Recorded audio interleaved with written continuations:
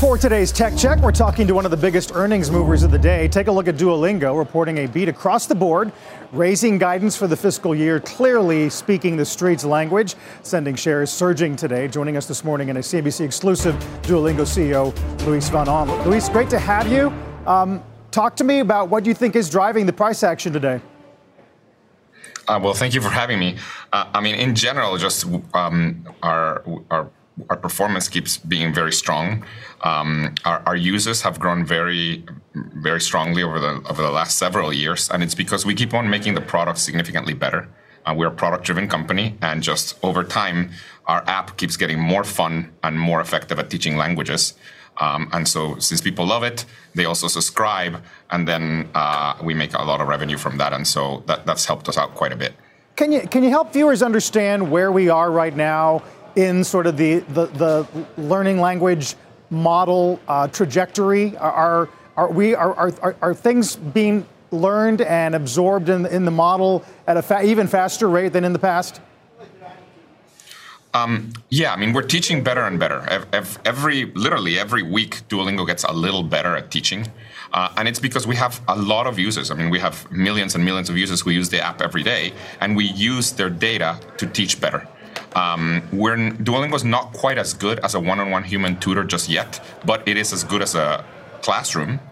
And so, people are very happy with the amount that they're learning. In terms of the market penetration, language learning is a huge market in the world. This is about $60 billion a year are spent on it, and there's about 2 billion people learning a foreign language.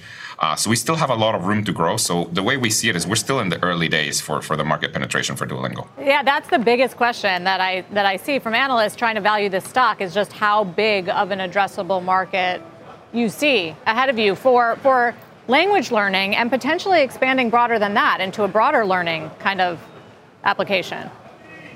Yeah, for language learning, we believe we still have a lot of room to grow. Like I said, it's about $60 billion a year spent on language learning. The majority of that spend is spent offline, but the market is shifting online, and we're the largest online provider. So we expect over the next few years to capture a lot of that. So I think that's a big thing for us. The other thing that is important to say is in many countries, like the United States, we're growing the market. About 80% of our users in the US were not learning a language before Duolingo. So there's a lot of room to grow for language learning, but we're also expanding to other subjects. We recently launched a math app. We are working on a way to teach music as well. So over time, you're going to see us get into other areas of education and hopefully do what we did for languages, but for math and music and other subjects. What about AI? There were some questions with Chegg about whether it was hurting the learning apps, and then this week, AI is Chegg's best friend. So how does it affect your business? We've been working on AI since we started Duolingo. So for over a decade, we've been leaning in on AI. I used to be a professor in computer science, and one of the classes that I taught was AI. So from the beginning, our goal has been to teach as well as a human can, but with a computer.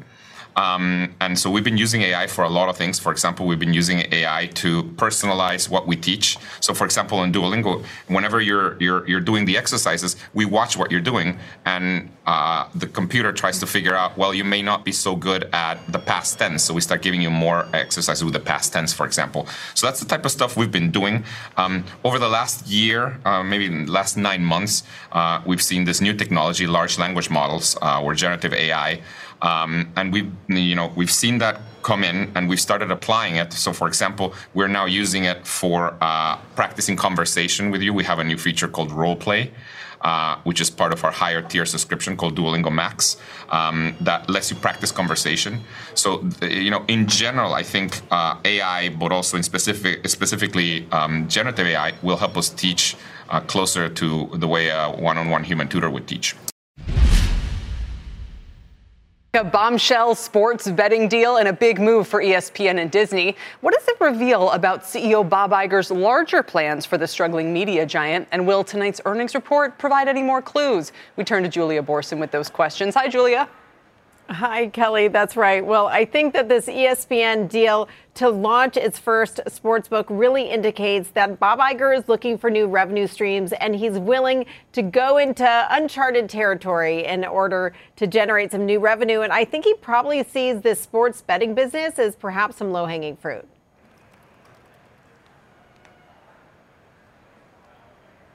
Oh, Kelly? I thought I was like, is she throwing to a soundbite? I'm sorry. Okay, No. yes.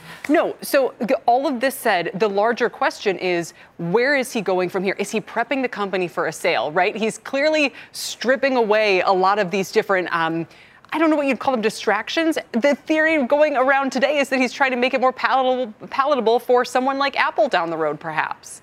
Well, there's been a lot of speculation. Analyst Laura Martin from Needham has speculated that Disney would be a great acquisition target for Apple down the road if it were to divest of certain assets. But I don't think that's what's going on here. I think he's seeing the fact that ESPN has stayed away from really engaging in sports betting up until now. But now that so many states have legal sports betting, there's this huge financial opportunity. And he wants to make sure that it's not just DraftKings that's benefiting from the interest in sports betting, but that ESPN is as well. So they're going to have $150 million in revenue every year over the next 10 years that is going to flow directly to the bottom line from this deal with Penn Entertainment and to create this new sportsbook.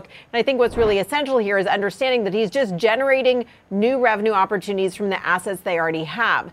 This does raise the question of what he's going to do with ESPN. He said they'd be interested in having some potential minority investors. We have reported that Disney and Bob Iger have talked to all the major sports leagues, NBA, NFL, NHL, and MLB. And the question is whether they could get these leagues to come in as investors in ESPN and make them really benefit from the upside to bringing ESPN both direct to consumer as well as have ESPN have a linear platform on linear TV. So I think there's a lot that still has to be figured out about ESPN, but I do think he's just looking for more opportunities to monetize the assets that they already have. Yeah, and I also think it's interesting investors like Stephanie Link don't like their Hulu plans. I don't know if he would ever backtrack on that.